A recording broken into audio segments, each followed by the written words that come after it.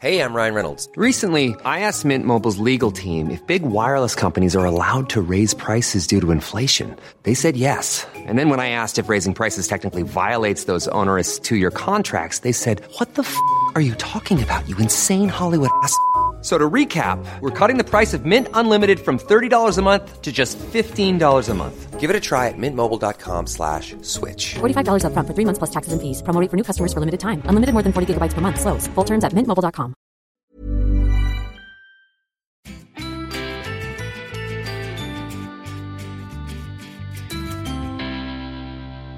So, right, there are 5 days before the general election. This is Owen Jones, and this is the Cheerful Election Daily. What a star-studded cast I've got. So, first off, stuck with Michael Segalov. Hello. Hi. Hi. Hi. What do I do? No, you're here. Hi. And we've got Ellie Mayer-Hagan. Back again. I mean, come on, though. We've got Frankie Boy here, so that's kind of cool. I'm feeling cheerful. Always cheerful. Can I just say how rude it is that you were like, oh, but we've got Frankie. Yeah, that's what I said. Two losers and Frankie Boy. Well, I just meant he's obviously the best person here and the most interesting that people will listen to. I think they'll just take you both for granted. I just think they're like, clearly we were not expecting Frankie Boyle to be here. I am feeling less cheerful. I've been listening to the podcast. I've been enjoying them. But they're hitting. Have you? Yeah, I listened to you speak Welsh. Oh, yeah, I did do that. I like it when she does do that again if you like. It's not a fetish, but it's enjoyable. So weird. Oh, that's the takeaway. That's all right. So as we've got a takeaway. We've just that's our houseboy. So right, we've just He really enjoyed us saying that. By the way, we're joking, but he is. So we're at Michael Segalov's flat in Liberal Elite or something. So we just watched the leaders' debate. So who's going to kick off? Come on. I thought it was really boring. It was quite tense. I just think, as I was saying there, I just think that Labour needs to in some way address the fact that it's not very good at rhetoric, or it's less good than the Conservatives. The Conservatives are essentially a sort of astroturfing operation. They're there to represent different types of business interest to voters, whereas Labour actually represents real interests. So one of the reasons there's so many fights in Labour is they actually have to represent interests that sometimes conflict. And so at some point when you're debating people in the field of rhetoric, you've got to say, well, this is where we are. You've got to mark out the territory. So I think Corbyn's got to say at some point, well, Boris Johnson might sound very plausible in Law and Order, but he's actually done this. Well, you've got the sound bites there, but in practice, you might look like a plausible figure, but you're refusing to debate Andrew Neil or whatever, but he needs to draw attention to the fact that, we're in this kind of postmodern world now where everything's done through rhetoric, and we're talking about rhetoric as if it's real, and it's not real. Ellie Mayer-Hagan. Yeah, I agree with that. I think I would just put it more simply in the sense that he should have I just wish Jeremy Corbyn had spent the entire debate just saying, you're lying, you're lying, you're lying again, you're lying, you're lying, you're lying, you're lying. He lied, Boris Johnson lied in the question about lying. It was really annoying. And Corbyn got angry in the question about stopping hate. Stop hate. I think the thing is, right, so I think all of us, what we'd like to do, basically, is sit on that stage, not sit, because that's not the format. That would be weird. Yeah, don't sit on the stage. Stand on this, and we'd be like, you're a liar, you lie about everything, you've been sacked twice for lying, you've incited hatred against Muslims, you quite literally caused a spike in hate crimes against Muslims, you're a wimp who won't even turn up to an Andrew Neil interview. Mm-hmm. But the thing is, right, we might do that, and a lot of people might go, fair enough, but also go, well, is that, because for Jeremy Corbyn, he's got the sense of integrity, and that's part of his whole kind of brand, isn't it? And he thinks that's personal.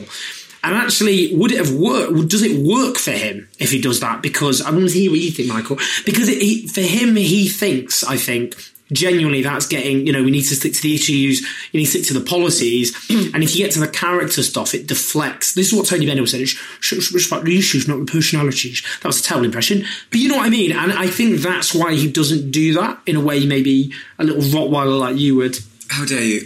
No, I agree to some extent. Like, I don't think Corbyn going out into these debates and attacking Johnson's character over his familial relationships, for instance, does much good.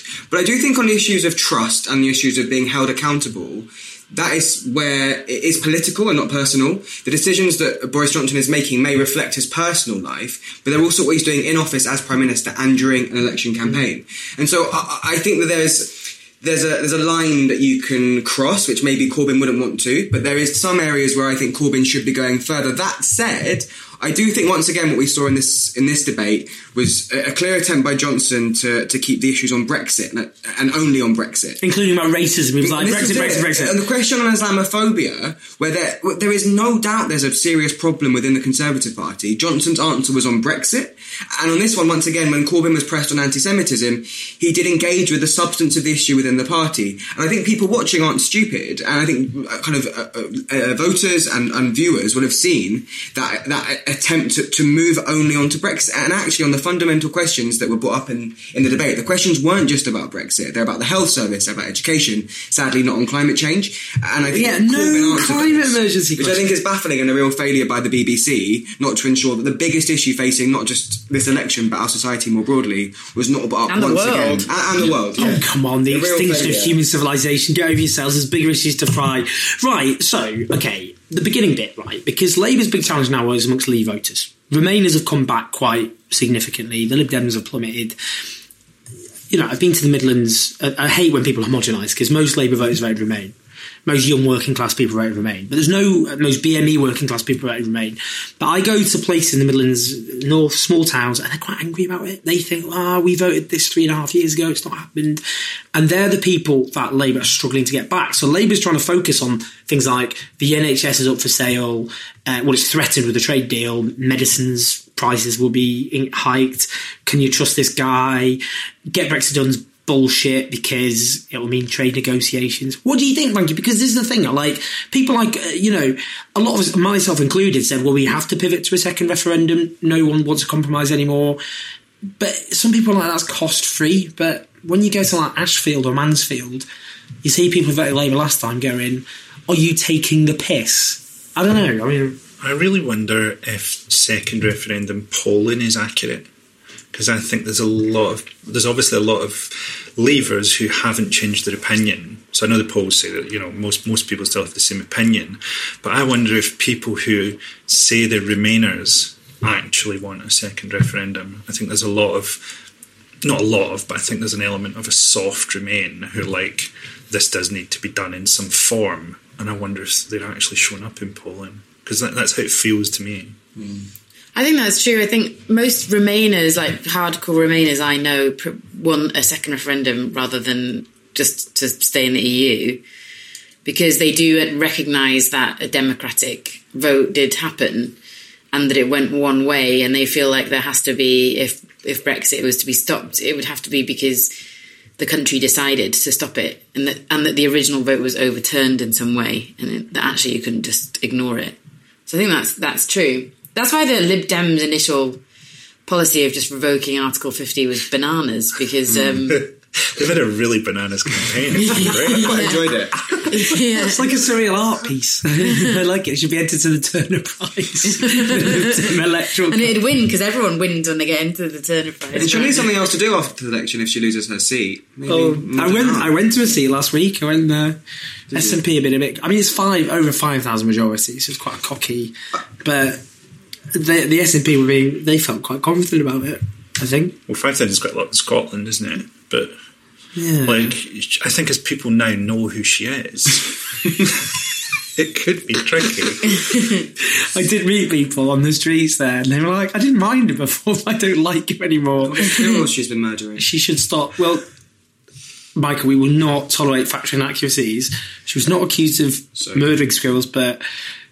She was accused of murdering. No, torturing, actually. But to avoid a protracted exchange of legal letters, can I clarify that the accusations of Jo Swinson being caught torturing squirrels was an online meme? So if the Lib Dem press office and their team of lawyers wish to... I honestly feel that would humanise her. She'd be like the Cat Bin lady. Have you ever seen Jo Swinson with a squirrel where she's not hurting it? I haven't. Yeah, I mean, but again, to avoid a protracted exchange of legal... We're just saying, look at the evidence. No one's making accusations, Owen. We're just saying, look at the evidence. There's no evidence Joe Swinson has tortured a single squirrel. There's also no evidence that she hasn't. Okay, she hasn't. Just move on.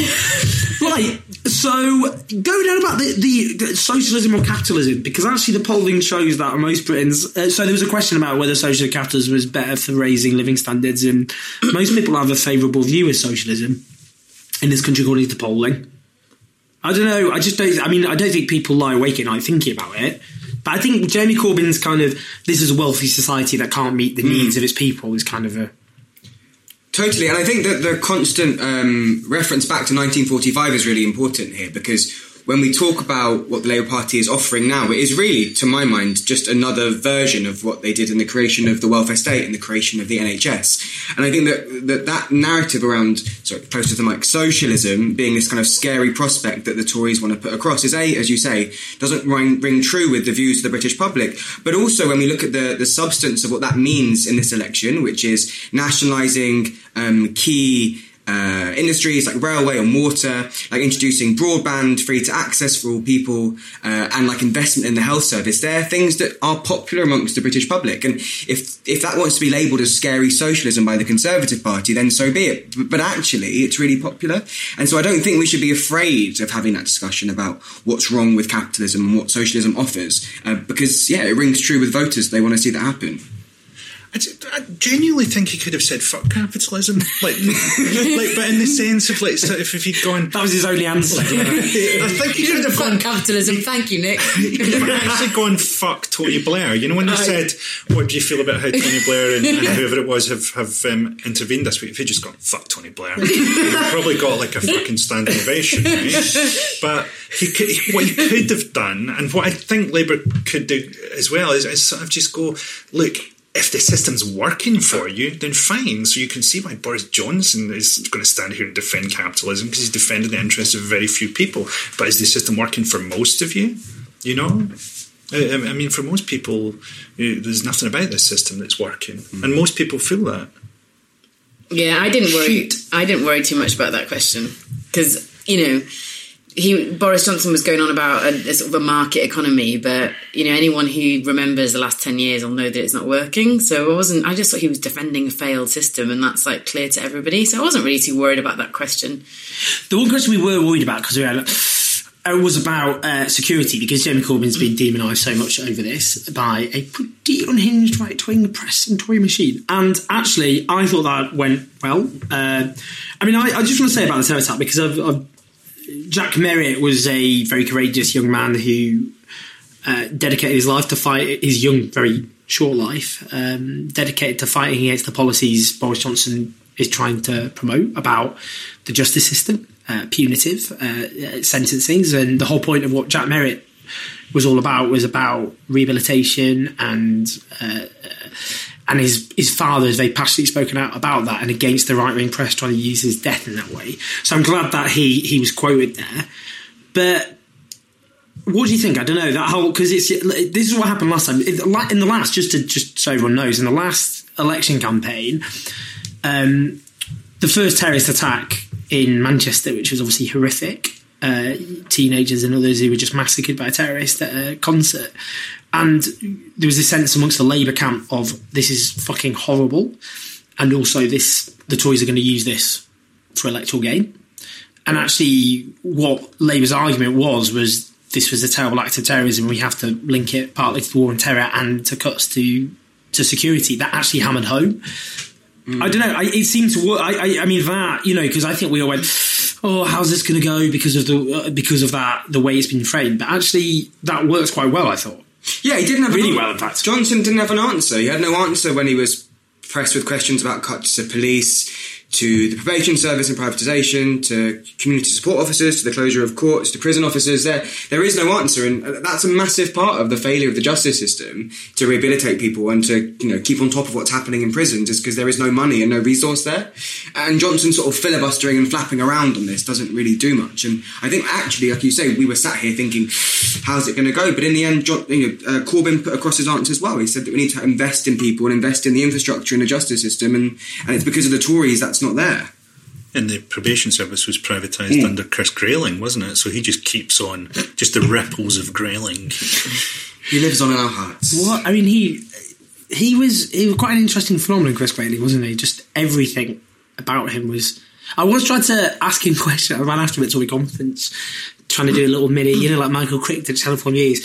I was trying to ask him questions, and he just stonewalled. He didn't say anything. He just... Did he see you? He knew I was... Oh, yeah. I was there with a microphone going... He was Transport Secretary at the time, his trail of destruction continuing. And I was just like, what do you have to say? I can't remember. I think it was Southern Railways at the time. Like, what? This is terrible. What? You have to take responsibility. And he just ignored me because I wasn't there. Anyway, weird.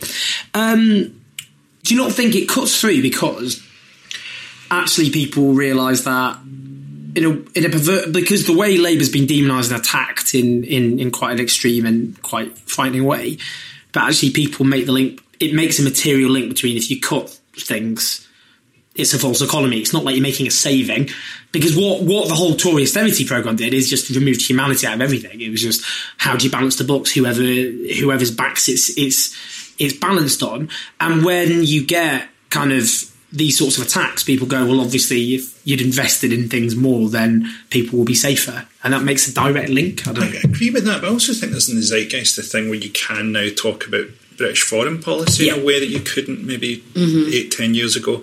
And that part of our new nationalism, even the worst parts of it, is that it is quite insular.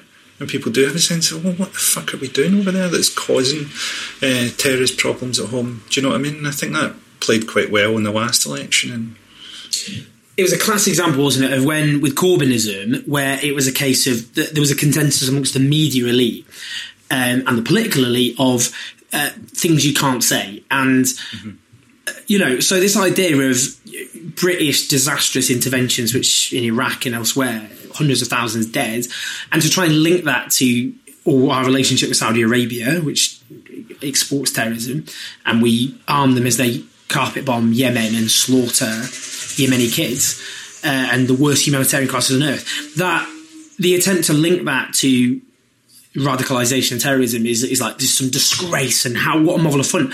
But that was the common sense of the British public, because obviously most people who wrote, however they wrote, if you say, do you think these wars have made us safer, or do you think they've actually increased the risk of terrorism? They're like, well, obviously it's increased the risk of terrorism, and they wouldn't even think twice about it. Yeah, and that taps into that, doesn't it? I think sometimes, like, you win arguments because they make logical sense. So I think that's why the austerity argument was so powerful for such a long time, because the idea of we've spent too much so we need to cut back made logical sense.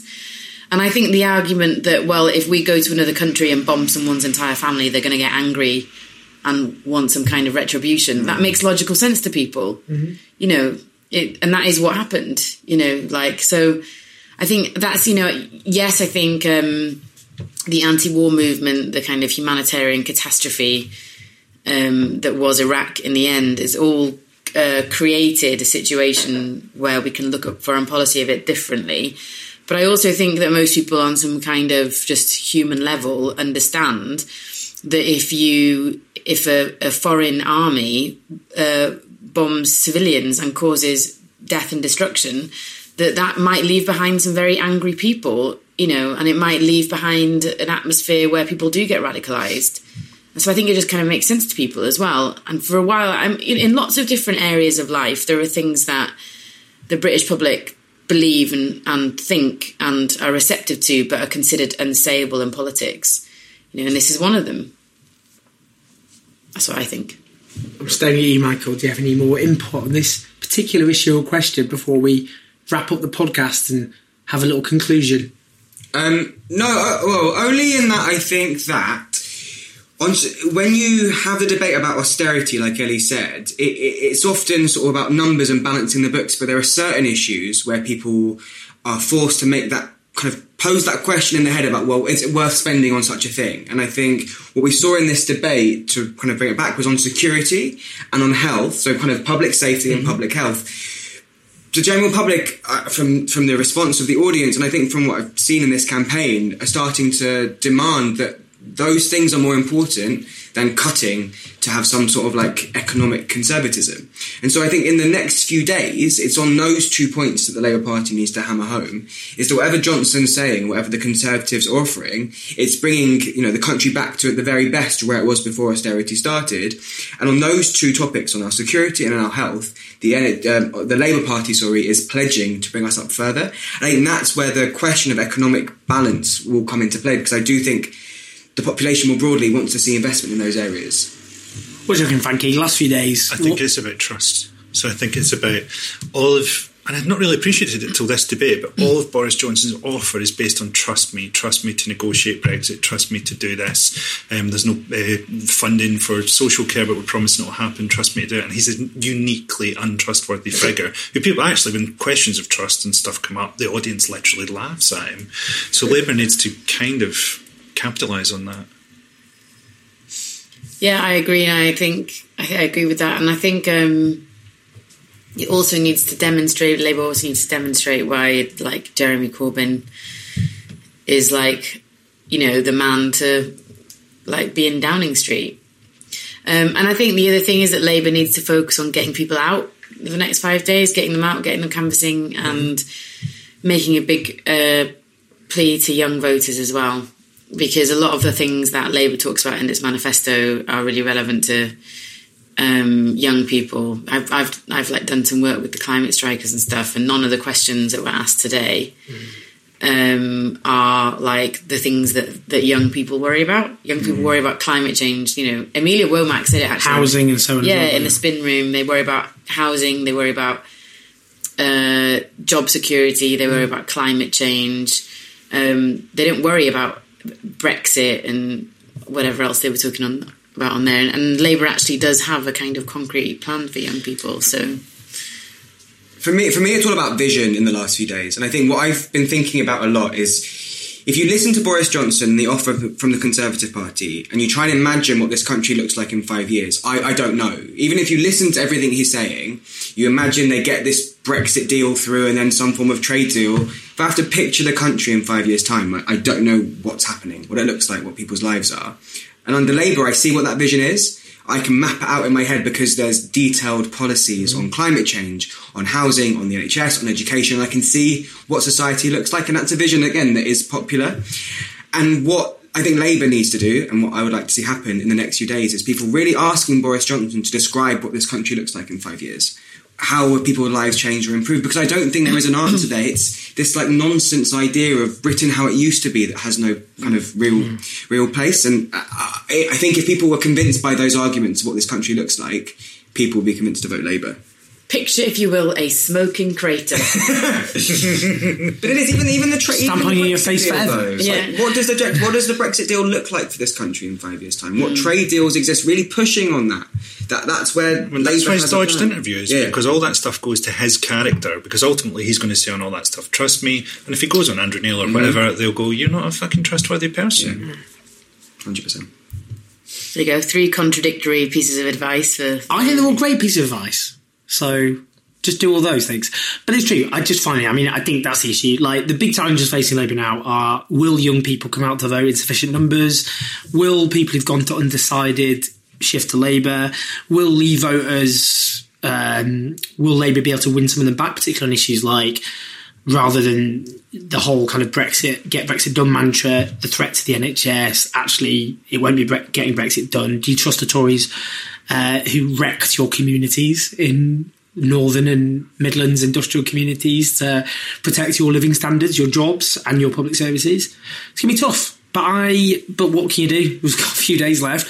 Got to fight with everything we got. And I think actually the YouGov polling showed again basically a score draw, more or less, within the and people look at that and go, oh, it needs to have been a kind of like knockout blow for Jeremy Corbyn. I think the issue is, though, that the rules of the game are so rigged in favour of Boris Johnson, and almost the whole press is acting as their campaigning wing, the Tory campaign machine, that we've seen in the polling that Jeremy Corbyn's ratings have gone up when people have seen him more. Boris Johnson's gone down. That's what happened last time. Will it be enough? Don't know. Have to see, won't we? People have to just keep fighting. Keep on keeping on. Keep on keeping on. All right, we'll leave it there because we just want to relax now. Cheers, everyone. I'll be back on Monday, and there'll be an election a few days after that. So let's do the best we can. No, let's get this election done. It's been a pleasure, as ever, and be full of hope and optimism because we can turn everything around. And you're all great, apart from people listening to this who aren't. Lots of love. Take care. Bye-bye. Election Daily is produced by the cheerful team, including Jeff Lloyd, Emma Corsham, Joe Kenyon, and Joel Pearce, with music from Pete Frazier. Planning for your next trip? Elevate your travel style with Quince. Quince has all the jet-setting essentials you'll want for your next getaway, like European linen, premium luggage options, buttery soft Italian leather bags, and so much more. And it's all priced at 50 to 80% less than similar brands. Plus, Quince only works with factories that use safe and ethical manufacturing practices. Pack your bags with high-quality essentials you'll be wearing for vacations to come with Quince. Go to quince.com/trip for free shipping and 365-day returns.